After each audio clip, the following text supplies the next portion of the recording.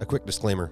The thoughts and opinions expressed on the Doored Up podcast are strictly those of the host and guests of the show and do not reflect official policies or viewpoints of any law enforcement, government, or public service entity, nor is the Doored Up podcast officially affiliated with said agencies.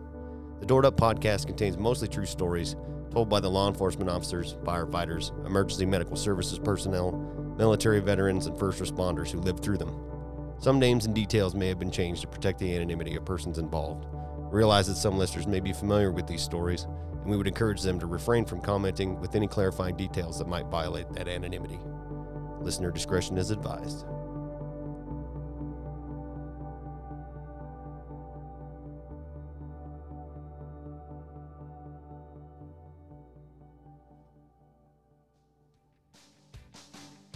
Greetings and salutations.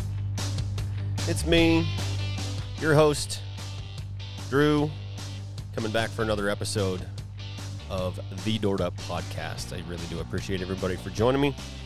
If you're a subscriber, I greatly appreciate everything you do for me. Spread the word. Today, I have a super special gift for everybody that's going to carry on here for a little bit because this turned out to be such a good time that we just didn't want to shut up. And we kept talking and kept talking and kept talking. And it wound up being somewhere around 3 hours worth of just conversation between me and my friends. So I'm going to break this up into a couple different episodes. So intro is going to be a little bit different. You guys aren't going to get the disclaimer and stuff like you usually do, right? When we come in just kind of cold. I just started the recording on this, and we just kind of launched into the conversation as we had been catching up, me amongst my friends. I was lucky enough today to be joined by several of my good friends from my old Army National Guard unit that deployed with me to Iraq in 2004 into 2005. And those guys were gracious enough. And I'm lucky enough, I truly, really am unbelievably lucky to have these guys close in the same town that I live in. And we literally pulled this episode out of our ass in a matter of hours, just texting back and forth and linking up and make sure that everybody's schedules lined up.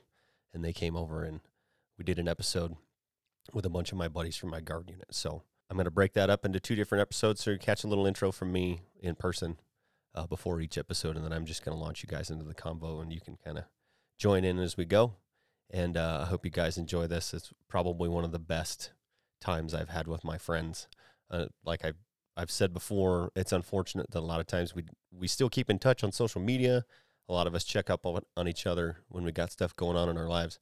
But a lot of times we don't get to meet up in person and tell these stories like this unless it's in the unfortunate circumstance of someone's untimely death, which unfortunately has happened numerous times with guys from our unit.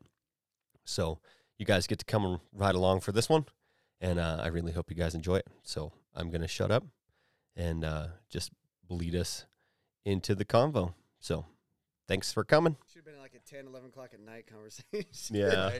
Right? Who knows? It may end up happening one of these days. Here, yeah. Well, and I'd like to do a few more of these. Like, yeah. I think we're pretty fucking lucky to have each other, a group of guys that, there's a lot of active duty guys. You don't get that. You're not lucky enough to have a group of your dudes that you served with in close proximity that you can run into at the grocery Everybody store. else is doing it.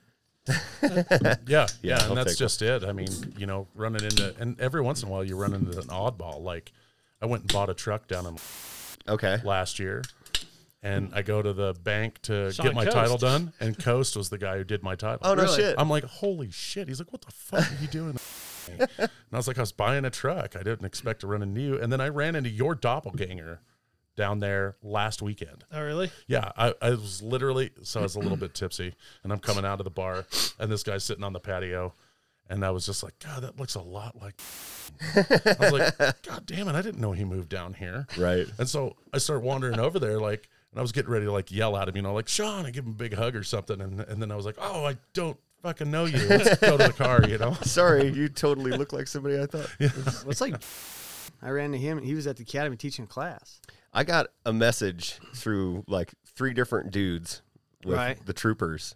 Like, hey, Eric says, fuck you. And I'm like, oh, man, how's that guy doing? I guess he's a captain now. Yes, he's working. So he's a lieutenant, but he's He's got the job. He's waiting for the guy to retire. Transitioning up to captain. Yeah, because he's in Sheridan. So Bill was like, hey, Eric says, hey.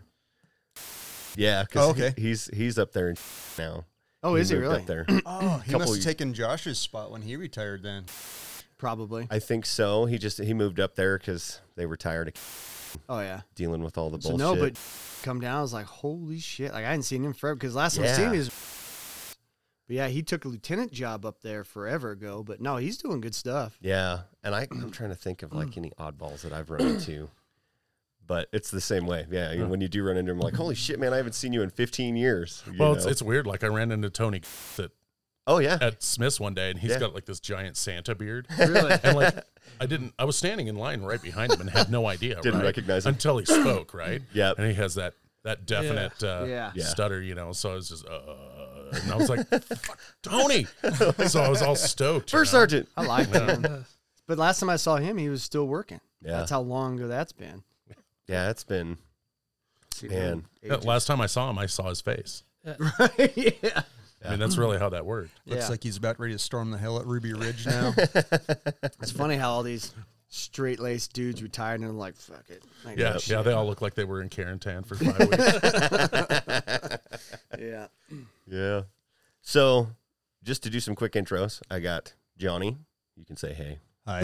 So that people can associate a voice to your name. Johnny's been mentioned on the podcast before. We go back many years. You also were prior law enforcement with my agency. You were like the guy that talked me into coming to work there. I know. I'm sorry. And then you fucking left. Private sector civilian doing shit now. Yeah. And then we have Blair. Nice to meet you. Yeah. And Jason. How's it going? Who I've also talked at length about Jason numerous times on the podcast. He works in the same agency as me now, currently going through Peace Officer Basic Academy, from transitioning from detention to almost done to patrol. And then we have Sean. Howdy. Who is also my cousin. Yes. Which small world. See, I didn't even know that.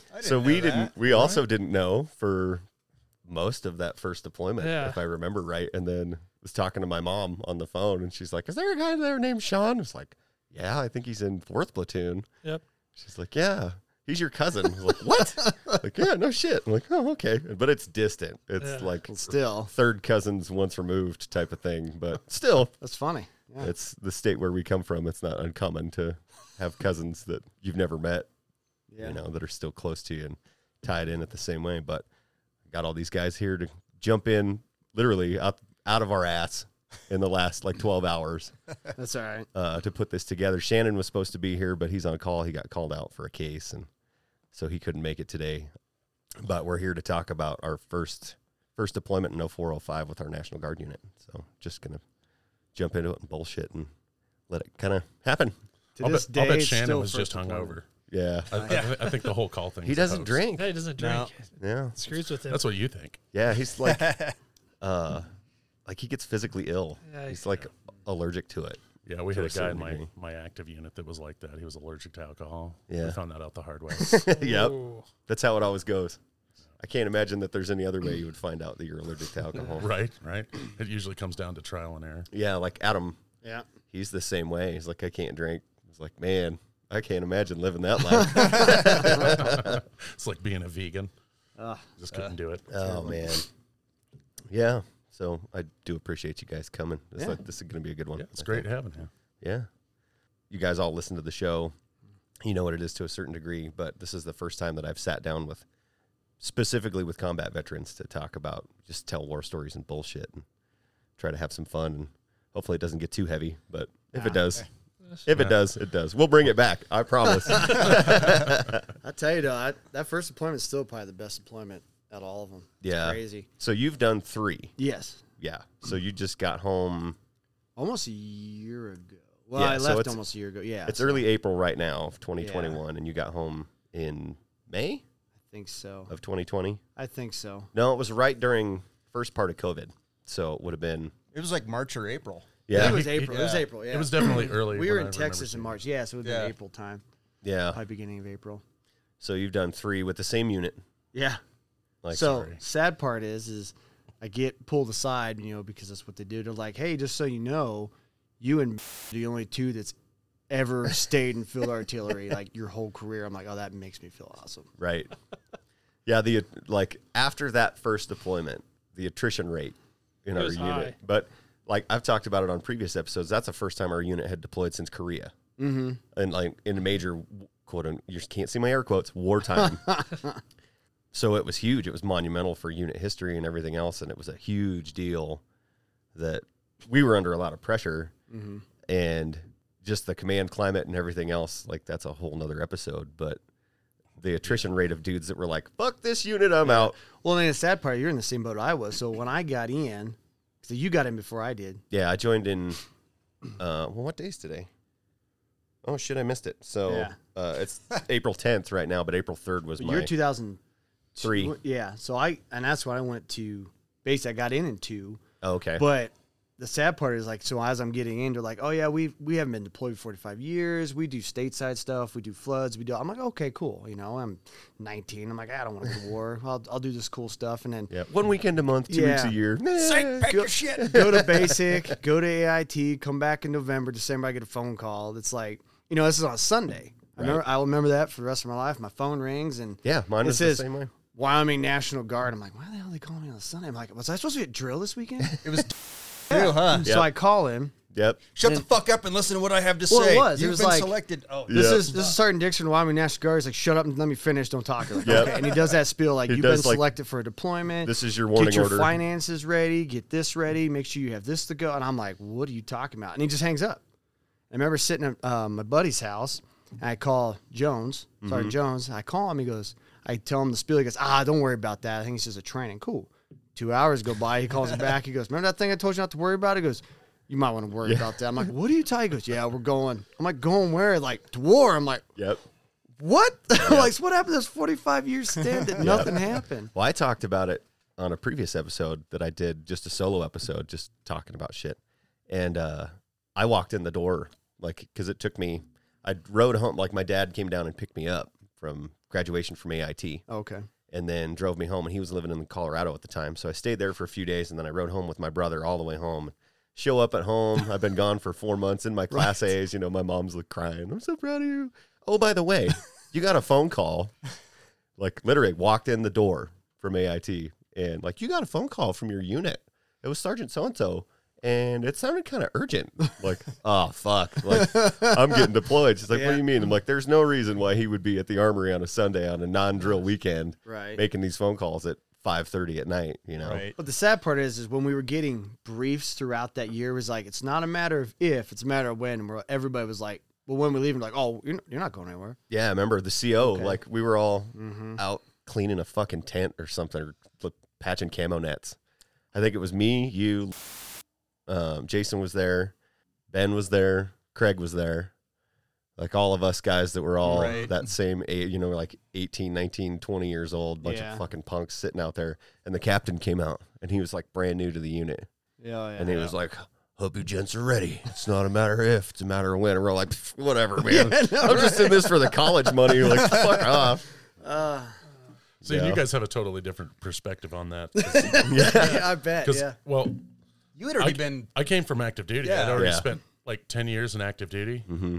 And I did the whole 9/11 thing because I was stationed in Fort Drum in New York. Yeah. And so I had that whole complicated thing going on. And then I came to the unit, and I was like, well, I'm going to come back to because the New York units were kind of sporadically deploying. Sure. And I wasn't positive on if I wanted to stick around. And I knew I needed to get home because I kind of had a rocky relationship there that caused me to leave. So anyway, I did my transfer and came here, and I was here 3 months maybe. Yeah. And so I'm the old guy. I come into the unit from active duty, and the commander calls me and says, do you have any reason not to deploy? And I said, I got a crap load of excuses not to deploy, but I don't really have a reason, Right. And so that started that whole thing. And then when you talked about the attrition of it, like a lot of the guys who left were guys like me. Yeah. They came from active duty, they deployed with this unit, and they were like, never. Right. Yeah. There's no way. Yeah. It's like my greatest regret in my career is that I didn't deploy with my active unit. Yep. If I'd have deployed with the 10th Mountain Division, I would have probably stayed in long enough to retire. Yep. But believe it or not, this unit, based on what you were talking about earlier with some command issues, Yeah. was the sole reason I decided to just say screw it when I was that close. So by that time, I was 13 years, Yeah. 14 years. Like I'm right there. Sure. And I was like, screw it, I don't want it. Yeah. And I attribute a lot of that to like just general inexperience, like unit wide, because all the way up to, command level, the tippy top, like those were guys that were getting moved up. Like as soon as it comes down that they're going to get deployed, they did this big shell game and they consolidated the unit. Basically you had a forward unit and then you had the rear det with the guys that stayed home and, mopped the floor at the fucking armory for a year while we were all gone. Like the guys the broke dicks and the assholes that had some excuse of why they couldn't go. Yeah. And it just, I don't think in certain spots the right people were in the right places. Yeah, I agree But with that. that's Yes, some of them. at the end of the day. There's like, some great guys, though. Don't get me wrong. No, Right. no, and Yeah. I'm not saying that any of them were bad guys either. Like, I think what really soured me initially is like when we got to Dick's and they just started doing all this promotion. Oh, right? yeah. Like they were taking guys who were a year out of AIT and they're like, okay, you're an E5. yeah, And I'm like, dude, I've been to Bosnia. Right. Like I've done all this. Like I'm teaching your landmine course. mm-hmm. And so I had, and I don't know if you guys know this, but we had a closed door session with the commander and the state general and the state sergeant major and myself. And we sat down and the state general at the time had said that they wanted to get my E5 pinned on me before we left Yeah. Fort Dix.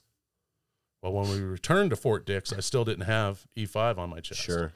And so I was really sour about it. So when they pulled us aside in Kuwait and they're like, hey, do you want to re-enlist? And I was like, are you fucking crazy? I was like, are you seriously coming at me right now? Yeah. And I got in a pretty heated argument with him and the first sergeant at the time. That's why I'm surprised Tony will even smile at me. Yeah. But so, it was a complicated thing. And a lot of it was because they were just trying to fill holes. Sure. Right? Like we needed a command structure Yep. that we didn't have because we were a guard unit. We don't have that command structure, right? Well, they were repurposing us from an artillery unit to MP. MPs, which is infantry structure. We got squads down to team level. Right. And we just didn't have that. So there was a lot of that, like, oh, fuck, well, we need, like, X many E5s. Like, how many guys are Right, technically but E4? how they chose to do that Right. was the issue, right? Like Yep. they're like, you're an all right guy. We're gonna Yeah. go ahead and make you an It E5. was- And then the problem is that when they found out they weren't effective leaders, right? Like when they found out that these guys couldn't lead their teams Yep. properly, they didn't demote them They just and put them back to their somewhere else. original rank. They promoted somebody else, Yeah. and then you had 2 E5s in your structure, and you're like, well, who's really in charge? Sure. Well, you remember my gunner? First? Oh, yeah. Well, I mean, my third gunner, I guess. I go through people. But we had a sergeant major coat in my truck. He's an E5. I'm an E3, and I'm driving. And he's like, that's weird. Well, then he talked to him, and he's like, oh, okay. I get I it. completely Right. get it. But like you're saying, though, it's like he was a gunner. He should have been the driver. You're second in charge. So Right. you have an E3 who's second in charge of the truck over an E5. Which I never understood, because it makes more sense to have the second person with the most second most experience as the gunner, because you're the one making those lethal force Right. Oh, yeah. those decisions about whether you're going to light somebody up. But like I said, a school I think, bus full of kids. I But think again, a this is lot of our inexperience. problem. Yeah, I think Yeah. a lot of our problem is you got to think nobody in our unit has been deployed. Yeah. Nobody. Yeah, Well, we there had were Well, like, there was a of few us. guys like Well, Blair there's- that. yeah, you But know, no, I meant like leadership. We're talking like Oh, yeah, captains, no. majors. Oh no, colonels. no! The command level had never No. seen anything outside of a flood. That's what I'm saying. So not like in just the battery. I'm talking like statewide. These guys all are the way up to. yeah. These guys are telling us where to go, how to do it.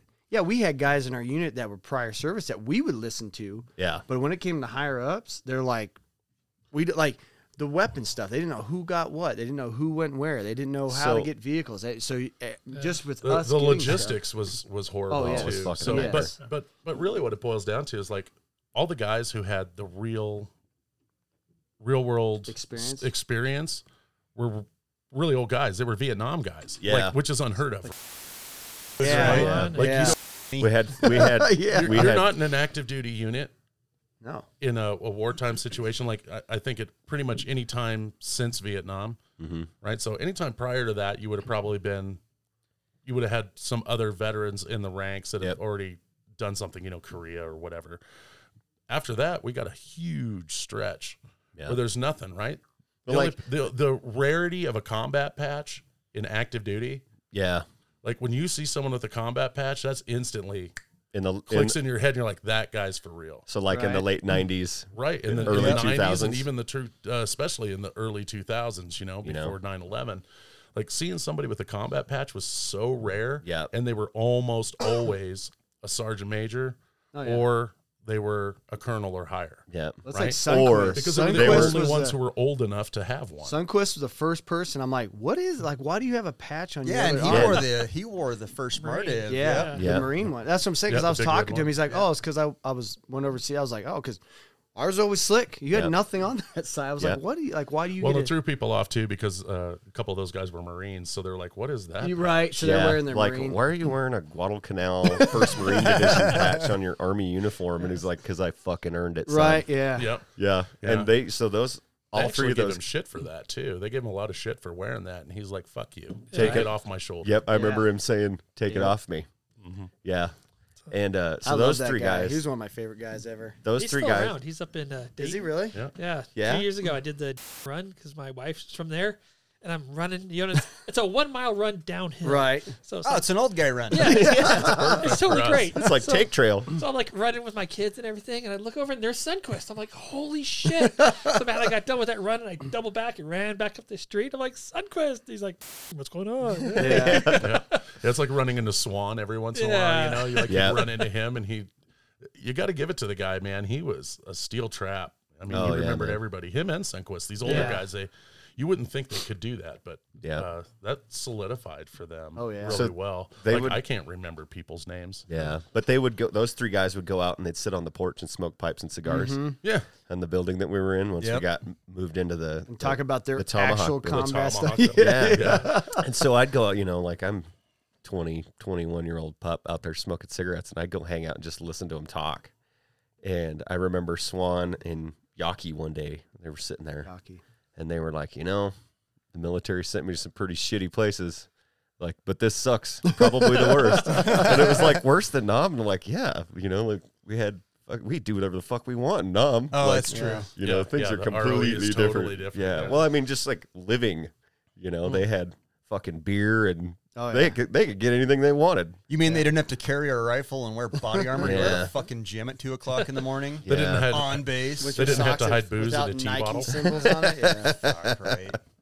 Oh yeah. I'm telling you. But going back to the logistics shit, I remember I got assigned. I wanted to go to a line platoon so bad, like be in a squad, because I got sent to 2nd platoon, which was all the guys from Bravo that I didn't know. Like there was a few guys here and there that I had met that were younger dudes, but for the most part, I got teamed up with 2nd platoon and I didn't know any of those guys. And I was fucking miffed. I was like, I want to be with my Charlie Battery guys because those are my homies.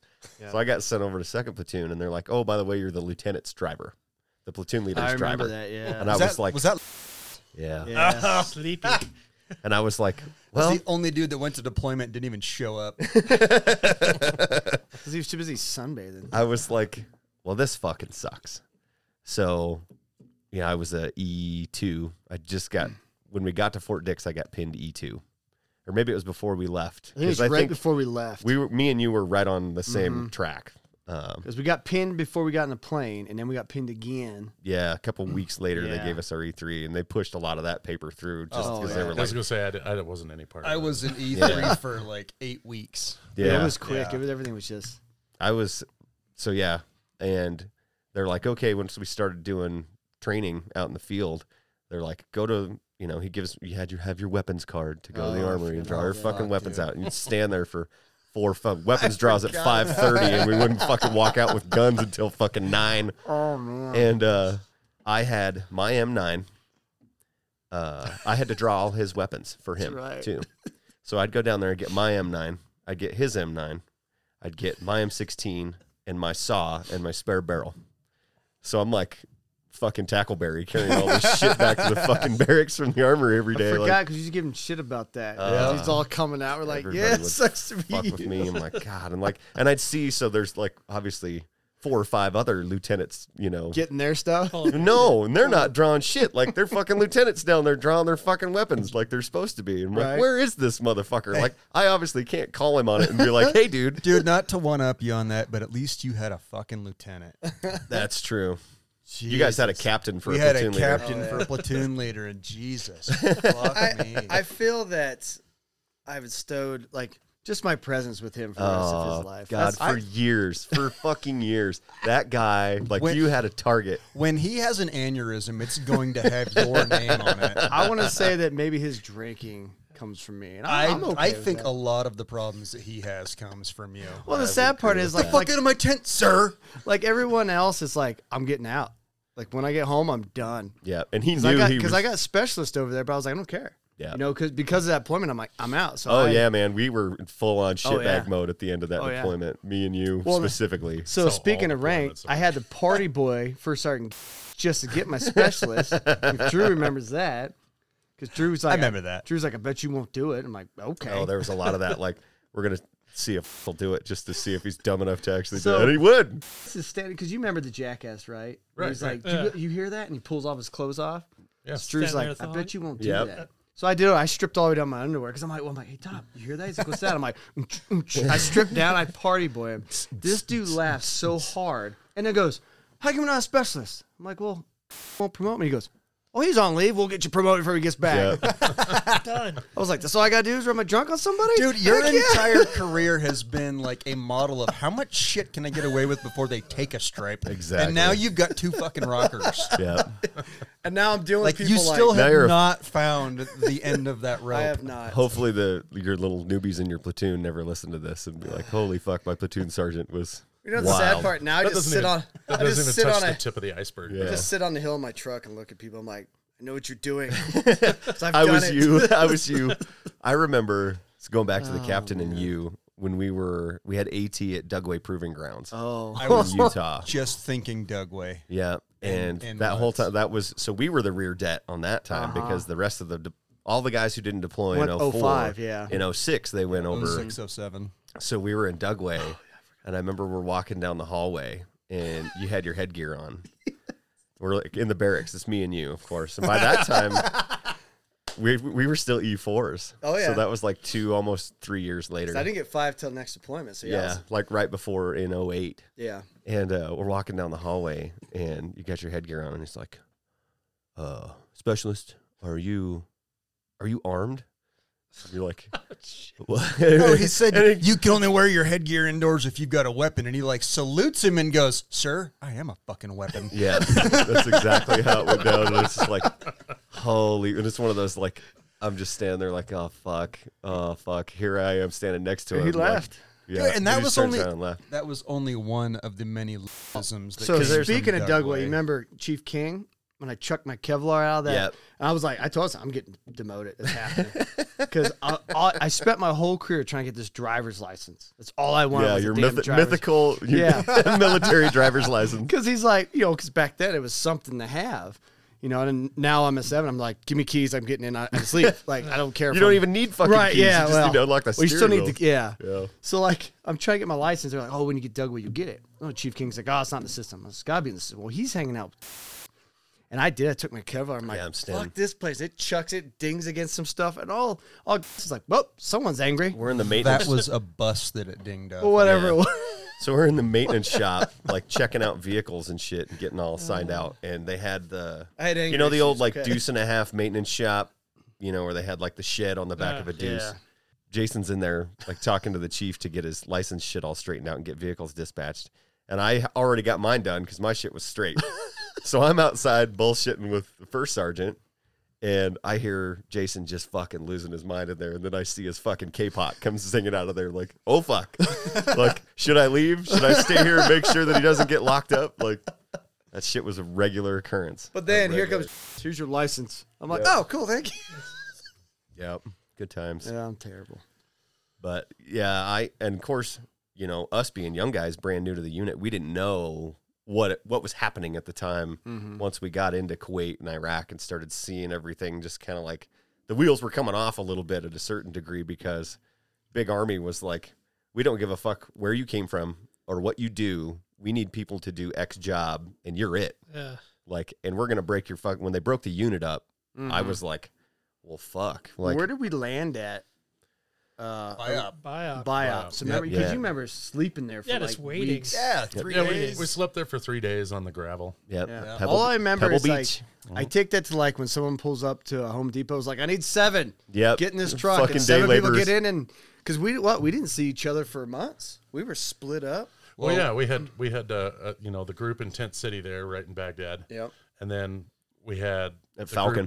group- then we had the group that went north to Taji. Yep. All right, that was us. Yeah. Yeah. Oh, Well, yeah. and I went with you, and that was a fucking shit show. It was 2 platoons, right? Was it headquarters and 4th platoon, or was Yeah. it? Yes. Okay. Yeah. Yeah, it was headquarters and 4th. Yeah.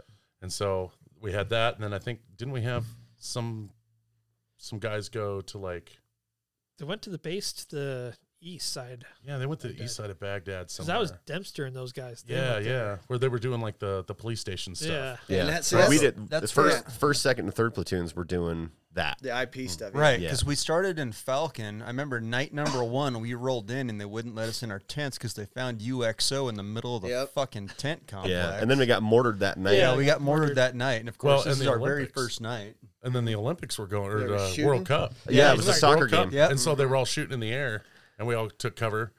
And we come back, and there's holes in the tops of the tents.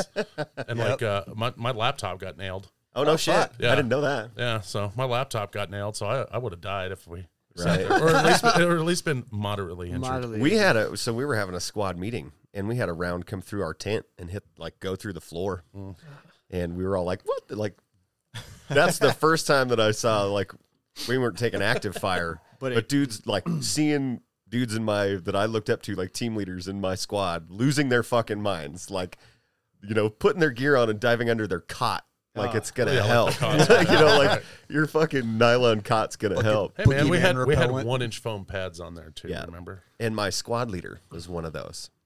You know, and at Who the time was I was that? like, well, that sure inspires a lot of fucking confidence right there, doesn't it? Well, remember like the day or a day after, or maybe it was the same night, like a dud mortar round had landed. Yeah. just Yeah, like Terror. that was the right commander's outside. tent. That was our tent. Yeah, landed right outside the tent. yeah. I was just like, holy shit! I got And it was pictures of that. It was like that was like the further proof that was obviously blessed because he survived more mortar attacks Yeah, than anybody in like close proximity. in close proximity, and he did it all when he never had any gear and he never had any intention of being in any kind of trouble. Yep. Like remember, they had the one hit near where we parked all the Humvees, and Yeah. then like all the shitters are parked right next to it in Yep. this big row.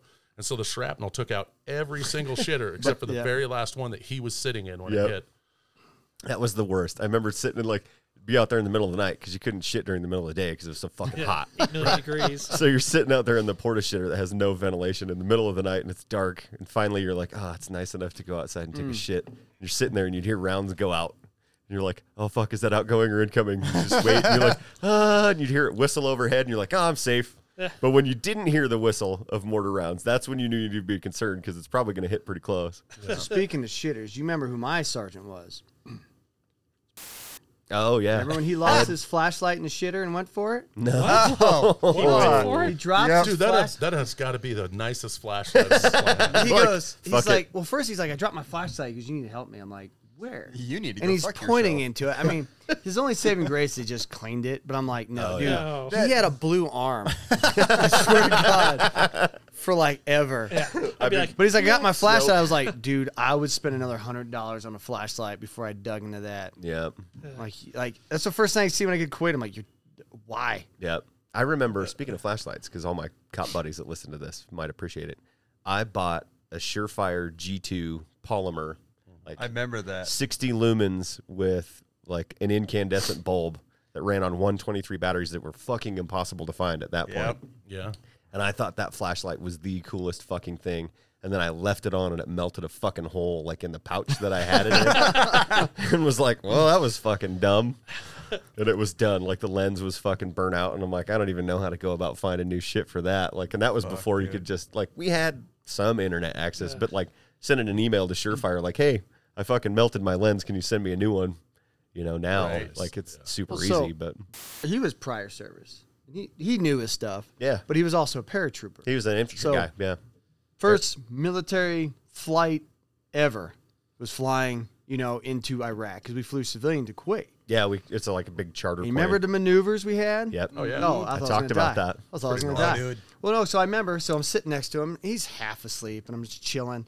All of a sudden, you just hear people running, stuff going off, and all Bruner starts doing is cinching the seatbelt. He goes, are you ready for this shit? This is what I've been waiting for. I'm like, what? What have you been waiting for? He goes, this shit right here. I'm like, what? And so I'm cinching, and all of a sudden that plane just starts taking, and it's buzzing. And I just feel, you're doing the ups and downs, and I'm trying to reach for the vomit bag, but I'm doing the whole like, who puked?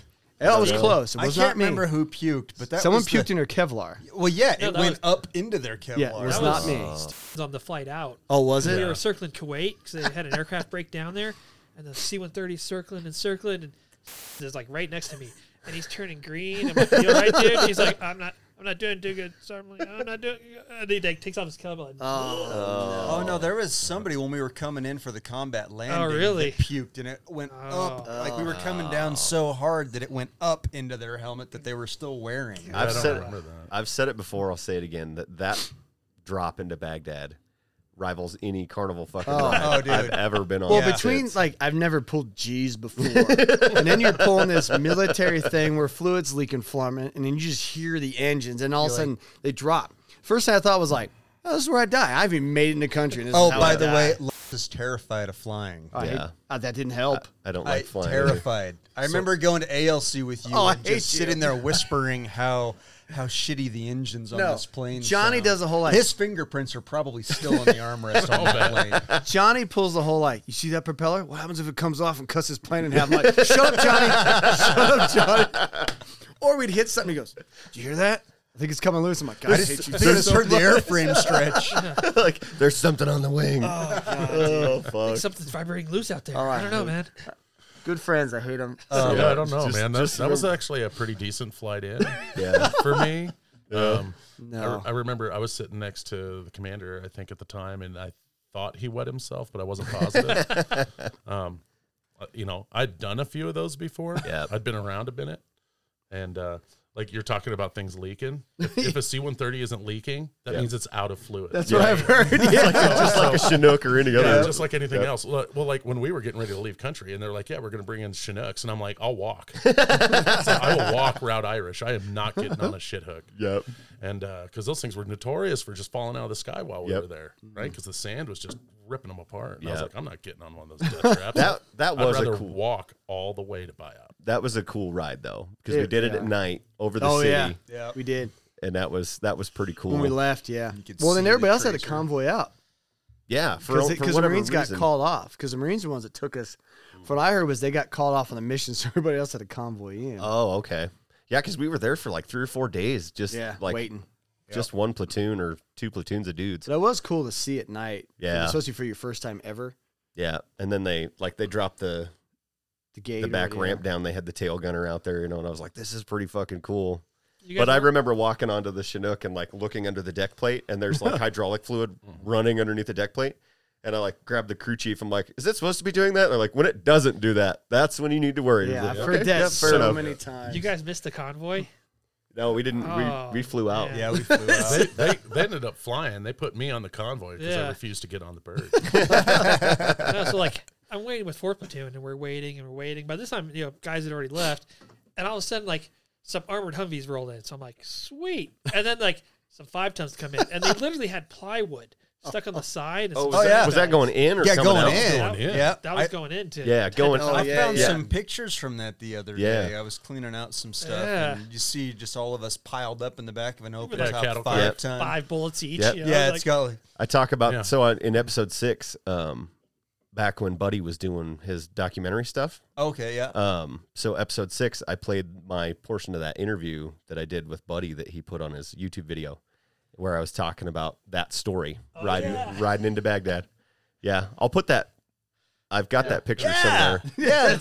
I'll put that picture up on the Instagram page for all the listeners. It was literally just plywood on the side. They said, put your stack your sea bags up. Yeah, stack your sea bags in front of you. Didn't have sea bags. Our sea bags were still in fucking Saudi Arabia. They're in Afghanistan, which we got 3 months before we left. Yeah, I don't remember any of that. You don't remember that, dude? I don't remember a lot of stuff. That's fair. I don't know if it's chronic alcoholism or if it's all the explosions. Yeah, a little bit of column A, a little bit of column B. And definitely a lot of head injuries. I've definitely been hit a lot, so that doesn't help. But I think a lot of it, believe it or not, I think a lot of it. It's weird because it's kind of working into today's thing that's going on. But back in the late and early '90s, military people were how they did human trials on vaccines, right? Oh yeah. Mm-hmm. So, how many anthrax trials do you think you're supposed to get? How many times are you supposed to get the anthrax regime? 3. I got 1. You're supposed to get 1. I've got how many? 3 or 4. I got 5. I just got one off this last deployment because they're like, "Oh, hey, you started. Here's another one." I'm like, "You need the 6th one." Like, that's what they told us. There was 6. Yep. Yeah. Right. Well, there's 6 shots. So you're supposed to get them over the course of time, but they were giving all of them at once to us. Yeah, we got 5 in the course of like a couple weeks. So we had back in I guess it was like 97, 98. We got quite a bit. Is where they were having major problems with them before they kind of almost got it right. And so they were giving these to guys and they were having massive mental issues. Right. So like a lot of guys were just flipping their shit, and then a couple guys died. You're talking about you're talking about hundreds of thousands of guys service wide, right? Yeah. Right. So I think that's pretty good numbers. Well, right, a handful of deaths, right? Dead. But more likely, it was causing a lot of massive mental health issues, right? Where guys were just completely losing it. Sure. ED, all that other stuff, right? And so, like, I like to try and blame most of my mental stuff on the vaccination part of it because it was all experimental at that time. Yeah. And less on the explosions and other crazy stuff and just old age. So, I just don't, I don't know how many times you guys have ever had them. That's why I was asking. I literally got another one. The like same 5, the same 5 that you got. Yeah.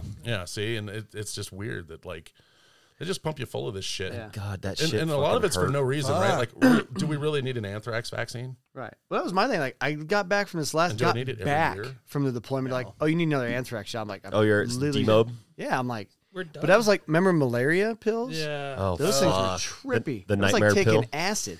Well, doxycycline was what it was quit called. taking that shit. Yeah. After the first 2 weeks of like waking up with weird nightmares or dreams or night terrors. I just told them to do it like Vietnam. Like you hand me some acid to jump out of the plane. Give me some weed to cool out when I hit the ground, and let me do my job. I'll go full Dennis Hopper out here. Yeah. Some of the stuff they gave us, I'm like, well, they were saying that malaria is supposed to help with like the COVID. I was like, I'm pretty sure I'm good to go. It's just an immune system booster. Yeah. But I remember I kept a journal through that whole deployment, and there's some fucked up shit that I, obviously being a young man, like not quite knowing what I was doing with my life in a net situation, and just the angst and everything else was coming out.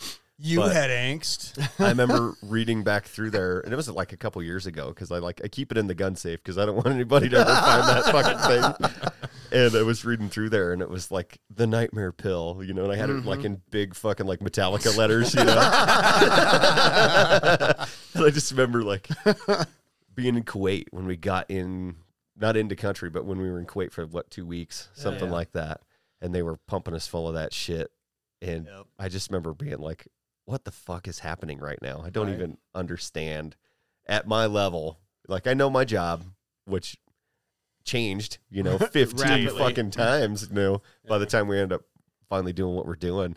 But I was just so fucking lost and listless. Like, I have no fucking idea what's happening to me right now. I'm just doing I'm where I'm told when I need to be there, wearing what I'm supposed to wear. Right. That's your Imagine job. all that lead up for a totally different style of deployment. Like Bosnia is all that, right? Like you build up, You're doing all your inoculations. You're doing all this training, trying to get everybody all ready. And then you show up, and then you just sit on an airfield for 6 months. Yeah. So, like, before this deployment, I was regular Army. Yeah. So I joined the regular Army in 92, and I was a Patriot guy. Right. You're ADA, right? Yeah, so I was air defense. So I did 2 deployments with those guys. So I spent a year in the desert. And those deployments, like the one was 93 and the other one was 94. Okay. Those deployments were massively different because, like, we were driving. We were actually in Riyadh, Saudi Arabia. Okay. We were driving there from Escon Village, going up to the airport where our Patriot site was. And, like, the locals would drive up, and they'd, like, be happy to see you, and they'd hand you shit. And they're like, hey, mister. Yeah, and it was, like, totally different experience. Like, we'd show up, we'd do our job. You'd work an 8-hour shift. You work a 24-hour shift. You had a day off. Okay. And then when we joined on this deployment, I was kind of expecting sort of the same thing. Wow. It was like complete culture shock. Yeah. So we ultimately wound up as a unit. They broke us all up, split us out, and pimped us out all over to all these MP units, and then you guys up at Taji, and then I don't know how it happened. I could tell you. You were there? So I was gonna say, we didn't even have a mission or you knew that I remember. No. I just remember being there. That's why we were on Pebble Beach for 3 days. They didn't have a mission for us. The best part of Taji was meeting Henry Rollins. Outside of that, I don't remember any of it. Nice. I don't remember it. That's awesome. We were up in Taji, and we already made a run from Taji to Mosul because we were gonna like start doing convoys going up there. So they sent us with 4 trucks, and we went up there. Yeah, you guys were doing like mail runs or something like that, right? Yeah. So it was going to be that supposedly, but we did the pilot run to go up there and like scope it out. Okay. And come back. And so then they sent and everybody else from first squad out except for my team, which was me. Okay. And so we're like sitting there, and in the middle of the night, Sunquist comes up and he knocks on the door. He's like, "Find a vehicle. We got a mission. You're going to roll with third squad." So I'm like, "Cool." So I went out there and I found a Humvee. Which is another story entirely. Yes. We got some, midnight acquisitions. Yes. Some bumper numbers may have been repainted at certain points. That's right, yeah. So I get this Humvee and I pull it up to our little Quonset hut that we lived in, and by that time McDuff already had the guns ready to go and Badwoon was set to go, and so we loaded everything up and we linked up with third squad, and that time was those guys. Okay. And so we drove from Taji and we drove all the way into, I think it was Grey Wolf. It was the main farm down in the green That's zone. when we all met up together. The finance place. Was that when? Grey Wolf, yeah. Was that one? Oh, we got a story on that. We'll come back to that from the other side. So we jump out, and Sunquist is like, "Malene, come with me." And so I go in there. So it's Sunquist and myself, and there's all these people from 89th MP who I had no idea who the fuck they were. They're just like, and they're like high-ranking dudes, brigade level guys. Yeah, and so like they gave me a grid. And they said, report here. No one comes in. No one comes out. Can you find it? And I had a little handheld GPS. That's why I was always like the first squad. So this was first truck. June of 2004. Yeah. And so I like looked at the map and I figured out where we were and all the turns I got to make. And I programmed it all on my GPS and said, we're ready to go. So Sunquist was like, take us there. And we started driving through the green zone. And we drove down like this little shitty road. And as we're driving down there, I'm like, my GPS says we're only like 100 meters out. And all of a sudden, like, headlights turn on, like in the movies. And here's 2 up-armored Humvees sitting there. And so we, like, roll up and we tell them who they are. And they're like, no one comes in. No one goes out. Listen what the SEALs team tell you. And they drive off. And we're like, what the fuck are we doing? Yeah. Good luck. Did you say SEALs? Yeah. Yeah. And so pretty soon this dude comes, like, strolling out. And he's got, like, this little M4 carbine, because we had the full M16. Looks like he just rolled out of a GQ catalog. Yeah. He's wearing his, like, 5'11" tactical pants and everything. And he goes, do you guys know what you're doing here? We're like, we had no idea, man. He goes, you're guarding the president of Iraq.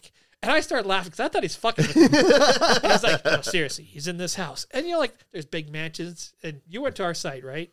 Yeah. I was on your site. I was with you and all the time. Yeah. So, he had, like, the big house with the pool. Mm-hmm. And then, like, he had the parking lot. And then he had, like, the White House. Yeah. Right.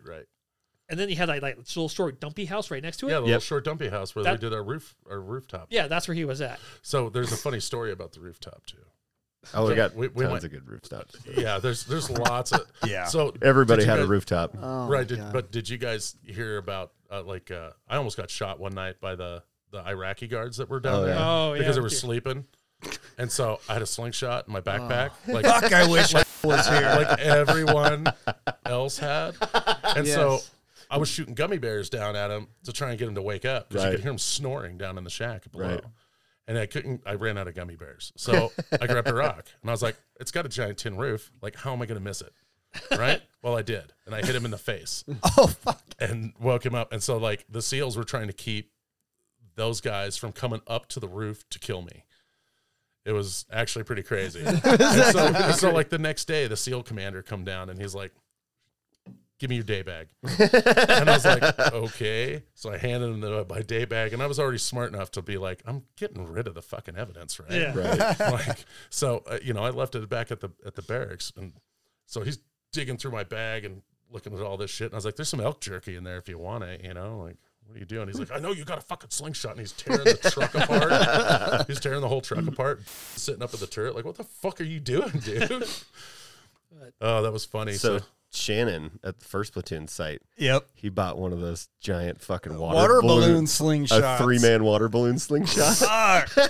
And you guys, like, I saw videos of it, and I saw it one time when I got sent over to 1st Platoon.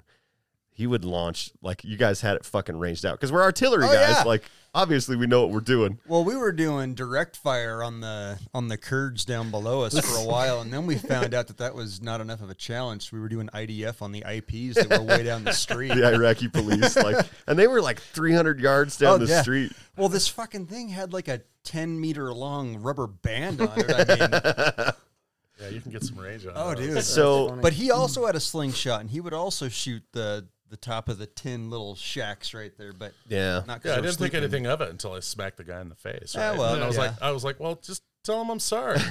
Everything's unprecedented. Like, until if he it wouldn't have been happens, right? if he wouldn't have been asleep, I wouldn't have smacked him in the face with So it. they had sent you guys up there to Taji, the 2 platoons, and then 1st, 2nd, 3rd platoon got sent. We got broke apart and then tasked out to the 89th MP Brigade, to these active 789th MP company, if I remember right, and tasked out to those guys over at Camp Cuervo, which was over on the east side of Dude, Cuervo Baghdad. was like the Ritz. Oh, It was. what? Well, like Compared the to barracks. something, yeah. So the barracks buildings that we were in were like the Ritz. The rest of the fob was like, You never left your barracks. It was fine. Right, like yeah. that place was a fucking shithole. The rest of it was a shithole. Better in Camp Love. Dude, it with was the tents and Their sergeant major was the only thing I hated about Cuervo. Like, Was that the female that sergeant was the major? female, and she was just a bitch. And so we got sent over there, and it's like, if any of the listeners are active or veterans of, from Baghdad area, the Sadr City was where you did not go. And we were just on the edge of Sadr City. Like, so 1st Cav, Armored Cav Division, I think it was 7th Armored Cav Division. I don't know. They had a fuck ton of tanks and Bradleys. Yep. And every night they would load up all their dudes in those tanks and Bradleys, and they'd roll out the gate. And about 20 minutes later, you'd hear holy fuck gunfight for 2 hours, and then everything would die down, and it would escalate. You'd hear AK fire, and then 25 millimeter. and then you'd hear a saw, and then you'd hear like the infantry guys are going to work and they're doing their thing, and then you'd hear like a 240, and then you'd hear a PKM, and then you'd hear a 50, and then you'd hear an RPG go off, and then you'd hear the Bradley, and then it'd be quiet. Well, we wound up in Sadr City heading up to Taji, remember? Yeah.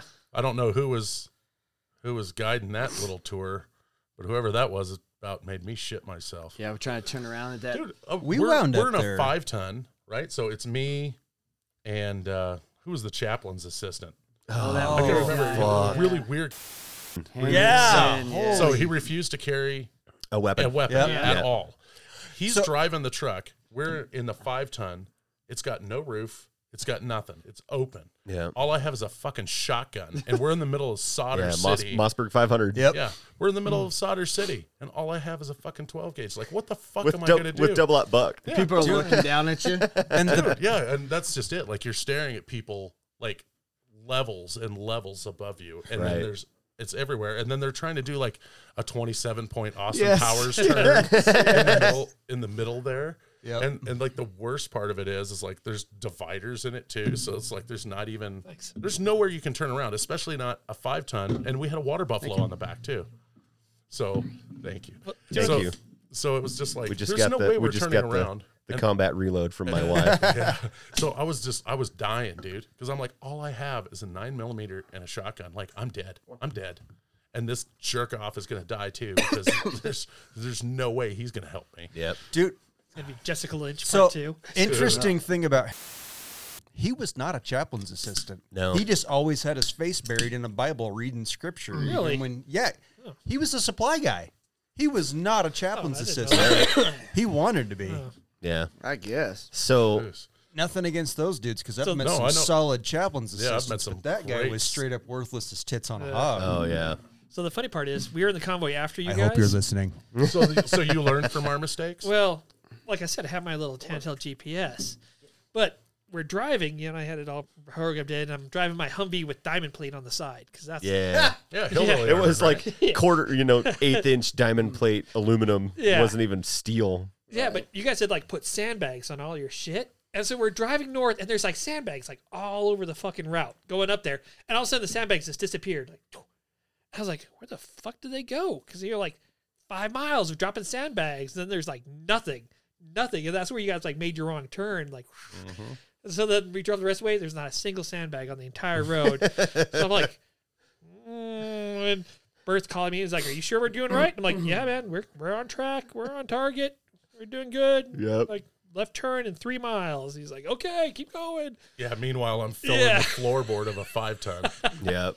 So like, we showed up there in Taji, and we're like, we're supposed to be the second group, and they're like, "Yeah, when's the second group leaving?" We're like, "We are the second group." I was like, "Where's the first group?"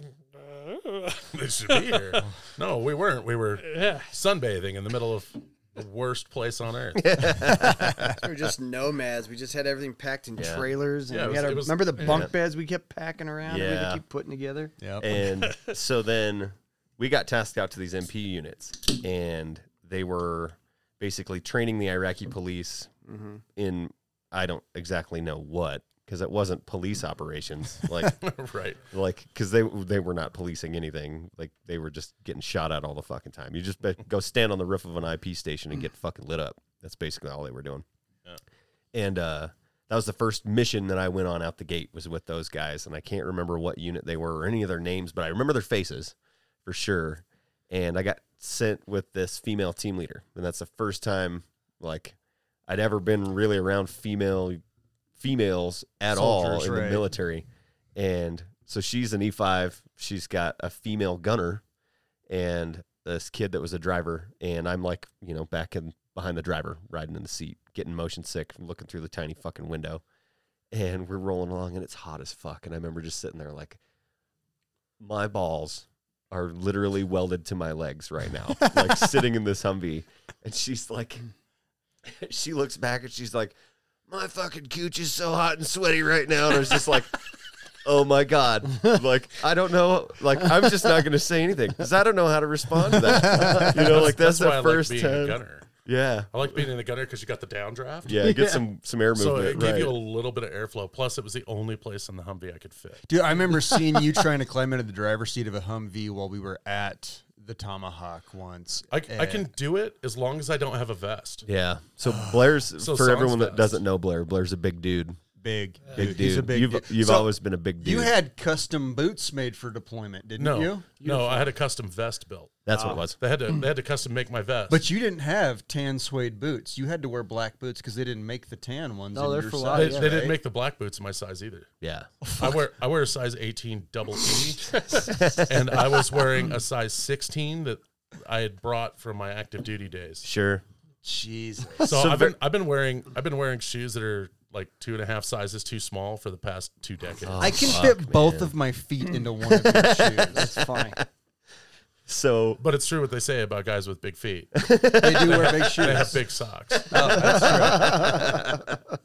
So then I just remember that first time going out. There was that, and then because I think I went out on 3 trips in that 2 months, whatever it was, 6 weeks that we were at Camp Cuervo. Right. And then I remember going out to the IP station, and I'm like, we get up onto the roof, and it was me and we get up onto the roof, and this team leader that's like walking around with a 12 gauge and an M4, he's like, "Hey, don't stand in one spot too long. Makes it harder for the snipers to get you. And I'm like, holy fucking shit. Like, this is all very real, very suddenly for me. The great thing is, though, is that Iraqi snipers are not that accurate. No. Like, if you're going to get hit, it's a Syrian sniper, and still you got like a 60% chance of survival. Still don't like those odds. Right. Yeah. It is. So we did the riverboat because we had the two. So we did the riverboat one. And the funny part about it's like when you guys had a police station that was right on the river. Yeah. So we're driving down this alley, and all you see is like the dead chickens hanging from the, the meat hooks and stuff. But our antennas are taking down all their power lines. Yep. And then as we go through, they put them back up. The old Singar's antennas. Yeah. So we get there, and the first experience I had was their captain's teaching us stuff. All of a sudden, like everything goes quiet, and all he tells he's like, "Get your position, grabs your guns, set up." And we're like, "What the fuck?" He's like, "Somebody's here." So we were up there for an hour looking and searching. All of a sudden, everybody comes back out like nothing happened. We're like, but he tells us, he goes, "If that ever happens, somebody big's here," and he goes, "You better have your shit together." Yep. But that was also the same place that got rocketed, where Huff got on that magazine. Yeah. Yep. But I wasn't, because we had two. We would the unit we were sharing with, we split. So I was at another MP station, but that's when they got rocketed, and Craig was going downstairs to get an MRE out of the Humvee, and it hit right above him, and it shot him on the ground, and he crawled underneath the Humvee, couldn't find him.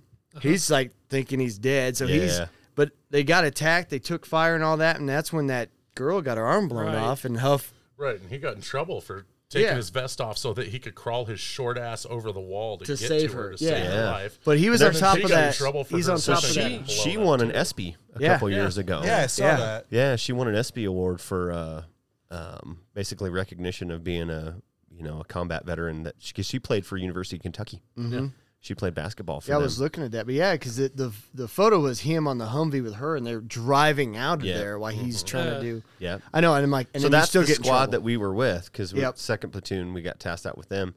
And then right after that, and I didn't go out that day. Like, it was one of those, like, hey, you just went out. Like, it could be it was your day off. Do you want to take a refit day, or you want to go out again? And I was like, well, I'll just hang here. And I was at a whole nother place. Like, I remember hearing that on the radio, and I'm like, there ain't nothing we can do. I remember being like, the refit days are always when something crazy happens. That's when like the rest of the squad got hit, because I went out to the police station, and we were in Falcon, and I went out to the police station and hung out with those guys, and I came back, and the next day they're like, everybody's going out, but you went out yesterday, so you're staying back. And so the whole squad like loaded up and went to do their ride along, and they never came back. They never came back, and they never came back. And finally, like, at the end of the day, it's getting dark. They come back, and Bert steps out of this vehicle, and he's like, "We got our cherry popped, big time." I'm like, "What happened?" He's like, "Yeah, dude." He's like, "We were driving, and there was an IED, and it went off, and it like blew up our engine and shattered the windows." That was. No, this was before. That was before. Oh, was it? Yeah, this was when we were still in Falcon. Oh yeah. But yeah, like, it took out the vehicle he was in, just killed it. And he's like, we just kind of rolled to a dead stop, and it was dead quiet. He's like, "Oh, we're gonna die. We're gonna die." No, John's thing was on my refit day. So I took his spot in the talk. Yeah. So that he could go to buy up, because he wanted to buy some stuff, because it was like his anniversary or something, to mail out to his wife. Oh, okay. I don't remember exactly, but I'm pretty sure.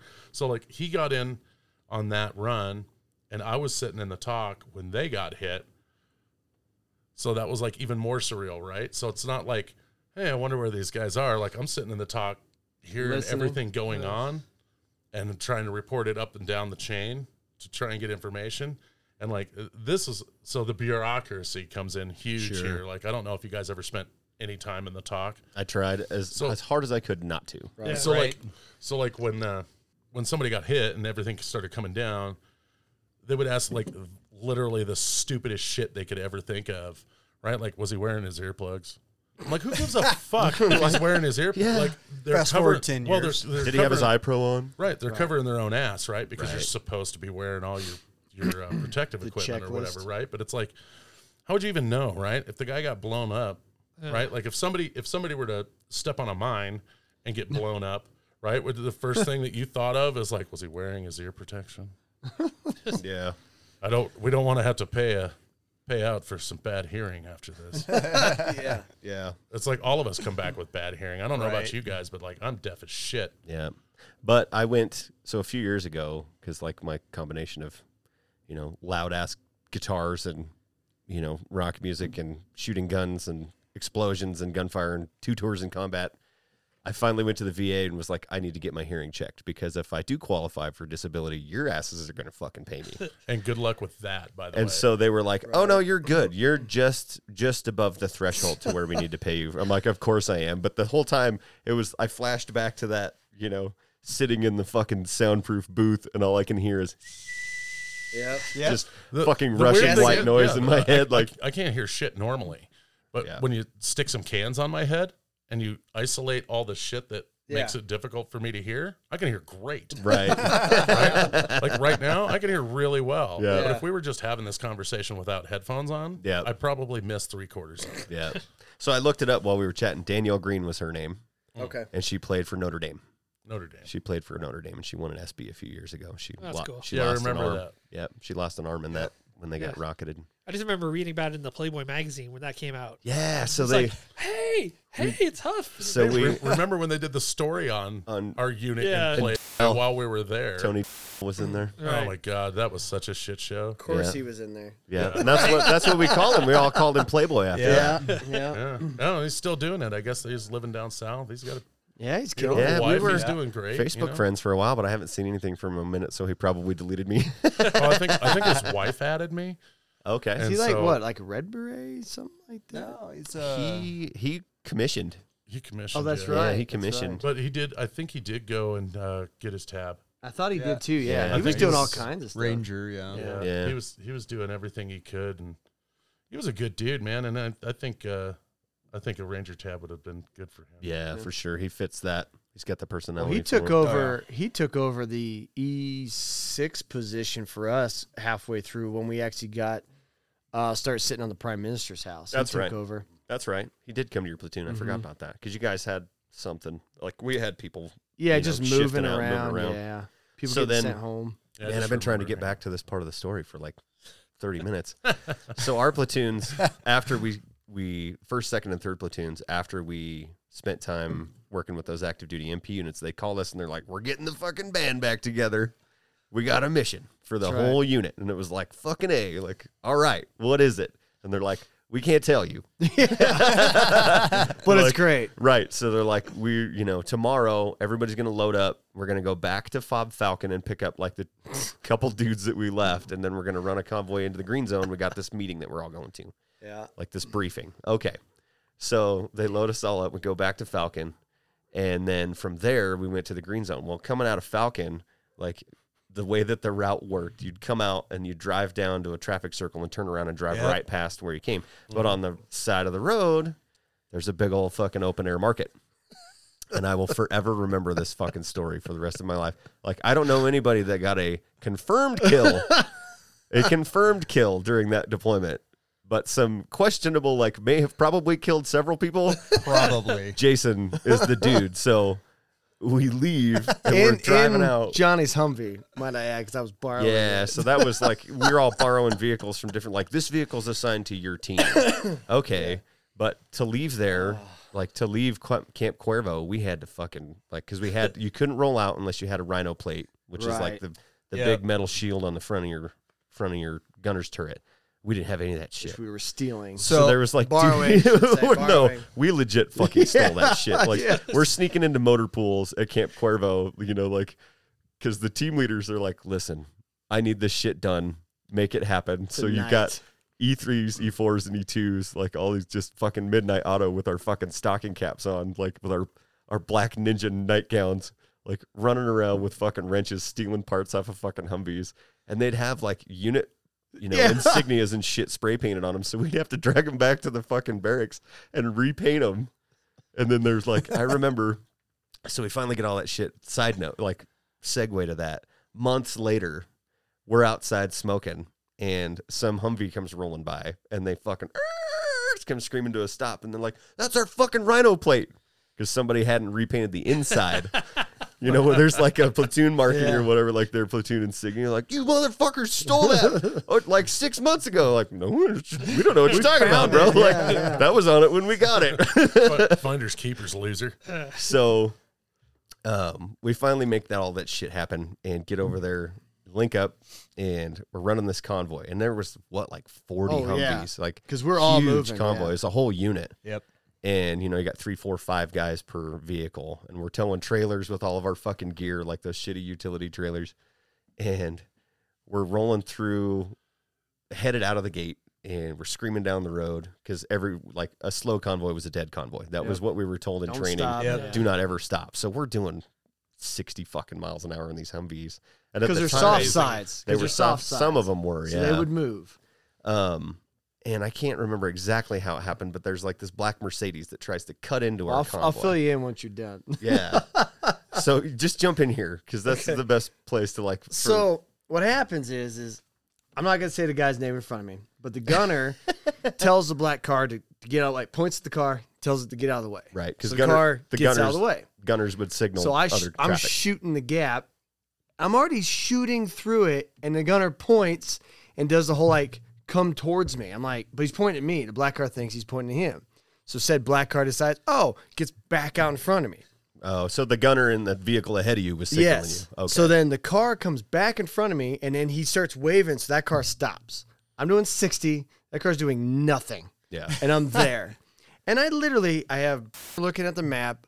I have Sergeant chasing butterflies on the fucking because he ain't paying attention to nothing. I yell, "Oh, fuck." And looks at me and goes, "What?" And then we hit it. Yeah. We hit this car. We hit it so hard that the front of my Humvee tires go into and on top of the trunk of this Mercedes. So I have the gas power. He has the steering power. Yeah. So as I'm shoving him down the highway, and then I'm pretty sure 100 miles on the damn gas, and pushing him, he decides to shoot right. So both of mine and his vehicle go right. Well, luckily, my Humvee detaches. Yeah. And Sergeant, who's behind me, says all he saw was a whole undercarriage of Humvee. He said it started lifting up and was going over. And I'll remember there's 2 semis sitting there, and one dude's wearing the mime shirt with the black and white. We make eye contact, and he's doing a first baseman slide underneath this Humvee. So all I do is get it corrected. It drops, does some weird shit, and I go. Yeah. But so I was sees this. 2 vehicles behind you. They see the rest of this. I just hit the car, get unattached, and I'm like, cool, we're good. And I continue mission. I don't so he's no clue what's happening. I also have to point out that was not my Humvee. That was the first of 3 that you totaled. Mine was the third. That's true. Totaled. Yes, that's true. So I'm 2 vehicles behind them. So I'm behind Justin. And I'm watching this go. All I see is I don't see everything, but I see the car coming, it's trying to merge in. And then the next thing I know, I see your Humvee moving into the other lane. Because I was driving. Yeah. And all I was focused on was the vehicle in front of me. I'm not watching the shit on the sides of the road. Yeah. That's not my fucking job. My job is to drive, go when I need to go, stop when I need to stop, not kill the people in the truck. Fuck everybody else out on the street at that point. And so I see this car come trying to cut in. And it was a fucking nice ass black. It was black, yes. E-class Mercedes. Very nice, very high end car. Yeah, pretty new. It was probably late 90s model. So it goes to cut in because it's running even with us because it passed me. And I remember. See, I don't even know where it came from. Yeah. It just came up and it was trying to get in front of me. It was on my right. It was in between us and all those trucks stopped next to this market. So it tries to cut in and. Cut in front of the wrong runs person. basically the gunner, whoever it was, there was a lapse in communication. Yes. This car runs into Lutz and then I see it go careening through this fucking open air market. And it's just like you see in the movies. There's people jumping out of the fucking way. There's fucking fruit stands and shit.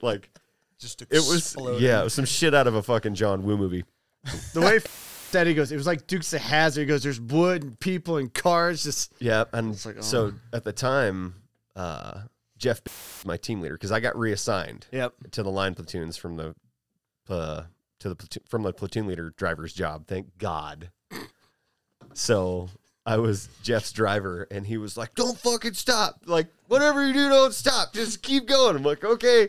So we drive down this road, another quarter mile, and then have to hit the traffic circle, and turn around, and drive right back by. Right. Hey, everybody! Sorry. There's 300 pissed off Iraqis in the other lane of traffic, fucking throwing rocks and shit at us as we drive by. I'm certain somebody fucking got killed. Yeah. I'm certain. Well, and then when we get to Gray Wolf, me and Drew were talking, and comes up. He's like, the captain. Yeah, he's like, we had to call an ambulance. He goes, I can't say nothing, but I wouldn't talk about this. And I'm like, why are we talking about it? But I literally am like, I'm pretty sure everybody saw what happened.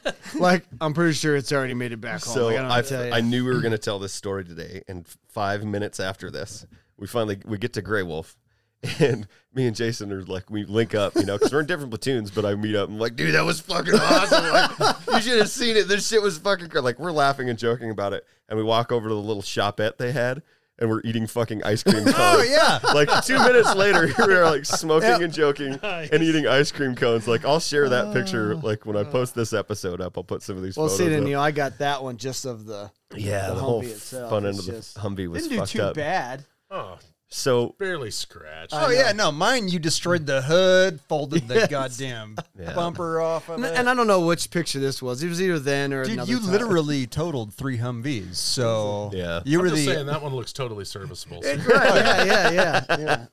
So then we get there to Gray Wolf, and that's like all the the heads go in there, and they're having this meeting about this new mission that we're going to take. And then they don't tell us really anything about what we're going to be doing. All they're saying is like, you're going to be running an entry control checkpoint, an entry control point, an ECP. Nobody comes in, nobody goes, like, nobody leaves, nobody comes in. We don't know exactly where you're going to be. So in the next like 10 to 12 hours next day, we start getting some more info about where we're going, and everybody starts rotating out like 12-hour shifts. Or was it?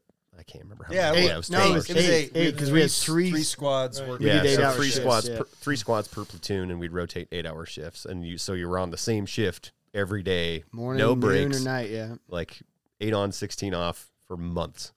And pretty soon we figure out what we're doing, like, because we get there, we meet, the civilian contractors that were working with us from South Africa. Those dudes were pretty cool. I don't know if you guys had those. We had same the dudes. Kurdish. Yeah, We had the Yeah, Kurds. so we had Kurds and these South African dudes that were like 8 feet fucking tall. Like, hey, bro, like, score us a fag. Like, what the fuck did you just say to me? Like, here I am, fucking 5'7" and 125 pounds. Like, what the fuck did you just say? It's like somebody's like, he's asking for a cigarette. Like, oh, right, okay, yeah, sure, I got you, man. And then we had different detachments from the SEALs, from Naval Special Warfare Task Group Asian Peninsula. And because I got the, Oh, yeah. they gave us these Certificates. of appreciation at the end of the They deployment. gave you guys one of those? Yeah. I got one. It's like, okay. Yeah, I didn't get a lot of stuff. I didn't get I don't know what medals you guys got when you came back. I got the thanks for coming ribbon, and then they sent me on my way. Yeah. Oh, fuck, I don't remember. I didn't get an ARCOM. I didn't get nothing. They were just like, have a great life. Right. Go fuck yourself. So for the next, Sorry to hear about you. Sorry about your luck, brother. so for the next 10 months, that was our unit's mission. We guarded the Iraqi interim government. So the God, was it that long? Yeah, It was. 10 Because months. who So did you have? we had The president. President. Yeah. So we We had had the all prime together. We minister. had prime minister, president, vice president, and And like 4th platoon second had- vice president or Who something. had the hotel? That was not fourth. I wonder. Maybe that was headquarters. Somebody had the hotel. Yeah, somebody had They the were- hotel. Yeah, That they had had to a have been hotel. third. Where they shot the body armor vests. I just remember that. Yeah. Oh The guy accidentally shot his own Yeah. vest. I'm like, how do you shoot your own vest? Yeah. He's like, well, I took it off, but I tripped. There was a lot of things getting shot that were not Yes. So Supposed to like be, yeah. they had, so the SEALs had obviously like their close in protection, and then there was a unit that when they were operating inside of Baghdad where they would roll with a convoy, there was like an active or another unit from Pennsylvania that had their rolling security. Yep. And Was then that there was Pennsylvania or was that Rhode Island? That was the roadies. It was Rhode some. Island. It was What some was of left both. of them. Yeah, I think it was yeah. what was left of them. The roadies were. That's man, right. Those guys had horrible luck. Oh dude. yeah, our sister unit that on that deployment was a National Guard unit from Rhode Island, and they were fucking. They had like 5 Dude. guys had heart attacks because they were not They're a big healthy people. unit. Yeah, they were Look, not healthy. Look, I'm a big guy, but their lieutenant was embarrassing. Well, they're the Yeah. reason. They're the reason why we had to leave our 50 cal barrels behind because everybody was overweight. Yeah, exactly. That we Oh, had to, yeah. That's Yeah. it. That's That's what it right, was. yeah. So we had. I talked about it in episode 6 Because their stuff got loaded first. yes, Our stuff got loaded second. They told us, they're like, hey, we're going to have to ship your 50 cal barrels, not your 50 Yeah. cal. no, and just that the was like barrels. half of our fucking gear And a lot too. of your ammo because they're like, you guys are overweight. And we're like, well, it ain't us. Yeah. Right. This used guys always would try to be like, hey, Blair. Used guys. But almost everyone from Rhode Island was overweight, couldn't fit in a Humvee. Yeah, they're like, your plane's overweight. We got to keep your stuff. Like, but it was our stuff since ours got loaded last. Why don't you just take a platoon of their unit off and send them over on the next plane? Put them on the boat. Dude, one of their gunners in Fort Dix almost murdered me and Shannon, actually. We were out there doing the Mark 19 range. Oh, yeah. Oh, they got away from him. Yeah, no, her. Yeah. Yes, Little, I remember like, that. She was like 4.5 feet tall. Just, and she was up in that turret, and that Mark 19 ran away from her, and she was thump, thump, thump, thump, thump. Yeah. And it like she was walking rounds have in her on turret us. Like the sprinkler, it's Yeah. coming. It's coming. Hear her screaming, Thank too. God. She's If just she, yeah, she ran out of ammo before she got us. But thank yeah, God. the last round hit like 10 meters in front of our truck, and me and Cole were just sitting like, Those fuck. are only 32 round cans, Yeah. thankfully. Yeah. Thank God. But Yeah, they were something else. yeah, so then we got They were fun assigned to this unit. So here we They like are. to drink, that's for sure. Well, they took losses in all the weird ways, right? Like Yeah. they did have a Right. couple of guys that had some heart issues and stuff because they were heavy, Yeah. and but they seemed to get in the thick of stuff. They Just did. They did. so often, They got like, lit up a before lot. we even got like real armored Humvees. They were getting rockets shot at them and shit. Like I think they had like a huge attrition rate. But Yeah. I think they had part like, of me thinks, like- 50% attrition rate or something the So- first 3 months we were there, wasn't it? last weekend Yeah. I played with paintball with Sean. Oh, yeah? Yeah, and he like talked to those guys a lot because he was in headquarters there. Yeah. And he's like, yeah, some of those guys, if you get a Purple Heart in Rhode Island, free hunting and fishing for life. And he's like, So they're searching for yeah, and he's like, I was talking to this dude, and he was like trying to get injured somehow so he could get that. I'm like, Oh, Crazy. They had like the highest number of Purple Hearts of did. any National Guard unit in the They history did. of ever. that's really? probably why, I though. didn't know that. Dude. Which is crazy because we had That's what I'm one. Yeah. So But essentially, they had a huge attrition rate. Remember, like I was Yeah. saying, so like they wound up in a lot of situations where they were in firefights. They wound up in a lot of situations where they just got whacked, right? Like they got RPG fire. Like part of me is 4 or like they 5 put times. themselves in that situation. yeah, maybe. Maybe, and maybe it's just because they weren't the Shitty brightest luck. bulbs. Some of those guys, but they just wound up in those situations where they just happened to be on mission in the wrong place at the right time. Well, I always wondered because they would tell you like if you go out and you look hard, they won't mess with you. And I've always kind of Yeah, taken like that to make heart. yourself a hard target. Seriously. Or if you look out like you're ready to like get into something, and I'm always wondering if that honestly didn't play into. It does work. It does work because when we were the main headquarters there in BIOP, the SEAL teams ran through there, right? Yeah. Well, they came in just a regular Humvee, no doors, no roof, Oh, shit, no no. nothing. It wasn't a Humvee. It was a fucking gunship. Right? Yeah, But right. they had- Recoilless but they did. rifles and They shit. had all kinds of crazy shit on there. They had like saws like welded onto arms on the Yeah. side. Yep. And they had the slide out seat. So they'd Oh, yeah. slide out of the fucking Humvee I'll Yeah, put- just like and sit in like this little gunner chair. Yeah. And they'd get the best part was They it was rolled so around with unreal to work nothing. with those guys. Like as a 19-year-old kid, they're wearing 20-year-old soft kid. caps backwards. Yeah, they're in, like- driving down the highway. They're in like fucking little slick plate carriers, with fucking Mark 18. Oh, yeah. Mod Zeros. So nobody if you know what messed those are, like right. And like we got that rocket attack on our site on Grizzly. Yeah. So That was the one where like watched the dude walk in with it too, Oh, wasn't it? no, that's totally different. No, But- no, There was no. 3 or 4 All right. separate times we got hit, but the one I'm talking about is like we thought we'd seen some rockets coming from. We'd had some rockets come over from the other side of the river near the hotel, oh right. Yep. and so it happened at like early morning hours, and then all of a sudden we saw this dust off to the right hand side of us from the rooftop position. So there's like this huge bank, and then the river. Yeah. And we saw something going off down there. The SEALs all come shitting and getting out of their billeting there. Yeah, and their And fucking so ranger they're- panties and their flip flops and They shit. were Like, let's no, do it. so we had their sniper came out and he was in flip flops. I shit you not, a purple thong. Yep. And his slick gear. Oh, and shit. came out and laid on the fucking roof up there. And what had happened is when the rocket attack came over, there was a guy down there in a tractor, like digging a hole or something, and he jumped out of the tractor. The tractor took off, and that was causing all the dust, but you couldn't see it because there's so much dust. Right. So he took off running. Yeah, so he almost whacked out some poor Iraqi who just was trying to dive Get to out of there. safety out of a fucking tractor. So yeah, we went All right. from Do you guys want to hear that Oh, story? yeah, I would yeah. like Oh, to. yeah. I've Yeah. never heard Sorry. this.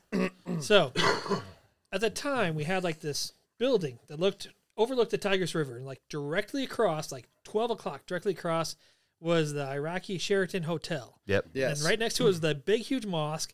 And then right next to that was this like huge park where they had like a playground. And they had a soccer the Ferris field. wheel and stuff like that, right? Yeah. All that shit was there. So it's me, that guy you just mentioned. I'm not going to mention his name because I don't want to badmouth anybody. And Tim, and we're up there. And by this time, we hadn't had overhead shelter on it. So it was just basically a ring of sandbags on this roof. And so we're sitting there, and it's almost lunchtime. And so Tim goes, I'm going to go down and get the MREs. So Tim, like, jumps up, and he walks down the stairs from this roof to get the MREs. And I'm sitting there, and all of a sudden, like, all the sand, like, flies up. Like, literally, like, it floated up. It floated up and covered me. And I turn around, and everything behind me is, like, blowing up. And there's, like, smoke, and there's fire. And I'm like, holy shit. And he's like, that's fine. I'll edit it out. Yeah. He's like, that blew up right over your head, because he was like a few feet away from me smoking a cigarette. And he's like, it blew up right over you. And I'm like, holy. And I'm pissed at this point. So this is how stupid this was. I have a Mark 19. I've got a 50 cal. I've got a 240. And the first thing I grab is my M16. Right? Yeah. Yeah, this is like right there. It's your common thing to go to. So I grab it, and I'm like, did you see anything? And he's like, I think they're over in the playground. So, man, that thing's on full auto, and I'm pulling back the trigger. And I'm like, fuck these people. I'm holding the entire playground. I don't care. And then I'm like, as I'm pulling back on it, I'm like, who just told me that? And, you know, he had some big, tall tails. Yeah. Yeah. So I'm like, fuck. You know, I was like, what do I do? Do I keep shooting, or do I start shooting, or do I like verify this one? Because they were big on like verify your targets, don't shoot. Yep. So I'm like, fuck. So I throw down the M16 and I grab my binoculars and I start looking, and I'm like, where are they at? And he's like, they just got a vehicle, drove away. So I'm like, fuck. And then my next thought is Tim, because he's like down there where everything blew up. So I'm like, I panic. I'm like, Tim, where the fuck are you at? And Tim comes like cruising up the stairs. He's like, dude. And so I'm like, did you see that shit? Yeah, pretty much. Yeah. And so I get on the radio and I tell everybody, like, we're all okay. We just got hit. Everybody's fine. Yeah. We're good. And so everything's good. So by this time, you know, we have some lunch and everything. Well, goes down the stairs and he's talking to so-and-so. And I'm thinking, you know, this is fine because he's talking to everybody else on site. And it's all good. Well, then pretty soon, Sunquist come up there, and is like, he's losing his mind. He's like, what the fuck are you doing? And I'm like, we almost got smoked, man. And he's like, you didn't even shoot back. I'm like, I didn't see anything. Right. And he's like, that's not what we heard. I'm like, so that's your platoon leader and your platoon sergeant. Yeah, my platoon leader, my platoon sergeant. And I'm like, what? And he goes, we heard you guys watch them set up and shoot at you. And I'm like, that's bullshit. And I turned to this guy, and I'm like, what the fuck did you say? And he's like, I didn't say anything. And Judge is in there. Judge is like, that's bullshit. I was with you. Yeah. You told the SEAL commander that you watched these people set up a mortar and shoot it at you. And I'm like, that fucking didn't happen at all. Yeah. And so Sunquist is like, separate us, because by this time I'm yelling at he's yelling at me. And so Sunquist like steps in front of us and pulls his way, and he turns to me and he's like, you're in trouble, Sergeant. I'm like, that's fine. Fuck it. I could be in trouble. That's fine. Because you were E6 at that point, right? Yeah. So I'm like, I've had an ass chewing. So I'm like, I got plenty. I'm like, that's fine. And so they drive off, and one of the SEAL guys, they found the rocket motor. And it was a huge fucking rocket motor. One of those big old 105 Chinese fuckers. It looked like our HIMARS rocket launcher. Jesus. I mean, it was huge. And so he took a picture of that. And I'm like, how far away did those things fly? And he's like, yeah, man, they did not set this up in that park. Yeah. This is heavy duty shit. So dude's just full of shit. Oh, yeah. Okay. They just shot this and left and was like, good luck. Yeah. And so we get in the Humvee and we drive all the way back, and Sean is sitting there waiting for us. You know, me and friends. And he's like, hey, come over. Went over there, and he's like, just so you know, they picked that thing up on counter battery radar. It like flew 13 clicks across Baghdad. Oh, no shit. So for your boy to say that he saw it, he's got some fucking good eyesight. Yeah. And so I'm like, cool. And then I walk into our little hut there, because by this time we'd moved out of the Tomahawk building, and is waiting for me. Over to the torture chambers. Right. Yeah. Right. And waiting for me. He's like, hey, I was wrong for not finding out from you what happened first. You were wrong for yelling at me. We're just going to call this one. It's high emotion. Done. Let's see. That's what I liked about he was pretty fair about that. Yeah. He's like, Yeah. you know what? Everybody fucked up. It's Yeah. just... And I turned to Bert because, Bert was our squad leader at the time. And I turned to Bert and I'm like, dude, I almost shot up a fucking playground because of that dude. Right. I don't want him fucking near me anymore. Not at all. Yeah. And, he's like, I can't get rid of him. We've tried. He goes, but you're right. We shouldn't put him someplace so we're going to put him out the gate. He's like, and I want you to keep an eye on him. And I'm like, How's that better? yeah. I'm like, fuck. So, From an NCO standpoint, fuck that noise. yeah. Right. So I'd rather then- have him next to me. So, yeah, then me and him got Screw stuck that. at like I'd the rather gate. have a 7-man squad and just leave him at home every day. Yeah. But like the thing that finally got that dude out of our squad was when got hurt. Oh, yeah. Because we were on site and we heard over the radios, Aaron got hurt. And so we all agreed that like nobody talks to anything until like the media Yeah, blackout. blackout. Yep. Media blackout. And by this time we'd been doing it long enough, we were standing down so you could leave one guy home. And so the next morning it was my turn to stay home. So everybody else gets up and they're loading their gear and I'm like fucking around and all good. And your PT's like, yeah. And I go fuck out you for a guys. cigarette and just chewing into Bert. And I'm like, fuck, I know exactly. That's the first sergeant. Yeah, and I'm like, I know exactly what's wrong. And so gets sent chewing Bert's ass, and Bert comes walking up toward me, and he's like, that fucking guy, where's he at? And I'm like, he's probably loading his shit. Let me go find him. And sure enough, like that night, when they told his family, he's on his cell phone. He bought one of those Haji Yep. phones. Oh, I did shit. too. And he's talking to his wife, and he's telling her about it. Well, is in the shitter. And comes out of the shitter and is like, roar! And it's like instantly on him. Oh, fuck. I was home on leave when that happened. Oh, yeah. Yeah, I came back and was like, I heard about it. I was like, oh, fuck. And so they have this meeting. And they're in the meeting, it's like everybody is in the meeting, all the command and everybody. And Bert seriously tells them, he's like, I'm an AGR guy. This is what I do for a living. This is how I support my family. He's like, if you fuck this up for me, I will physically hurt you. Yeah. I will physically fucking hurt you. Yeah. And Suckwiston goes, you really shouldn't say that because this is under oath and everything. Yeah. And if you do hurt under him, oath, let me let you know. he's like, if you actually do hurt him, then he'll come back and hold that against you because you said you're going to physically hurt him. And Bert's like, I mean I it. don't fucking care. Yeah, Jeff. he's like, Right. I don't care. And so they no, moved I him. want this on. Yes. Them. So they pulled him out and they put him in headquarters, and that's how we got. Okay. But That makes sense.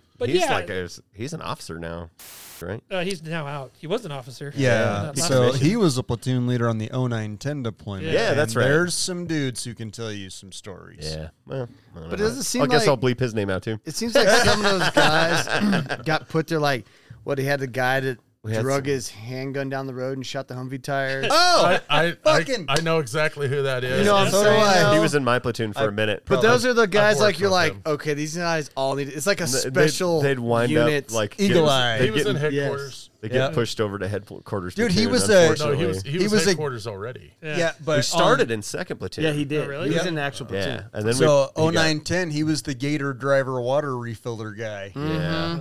They didn't let him in anything tactical. But I was like, how do you shoot so your own Humvee Thankfully, tire? though, it was it became a policy in our unit that if you were carrying an M9, it had to be on a lanyard, Yeah, right? Because if you dropped it, like we didn't want to lose a gun. So if you're carrying a handgun, you got to have it on a lanyard. Thank God he had it. So they go to the loading, like you had a loading barrel, you had a clearing barrel. To this When day, I don't know how. When you'd roll out, It's from buying a cheap holster. Holster? yeah. He bought one of those. I don't know if he got it at Trader Joe's. Well, back in the day, like that was there before. There wasn't a Right. whole lot of really good options. yeah, right? you Like had people were- Blackhawk, and that was it. Yeah. Yeah. Well, no, you had Ranger Blackhawk. and Joe's.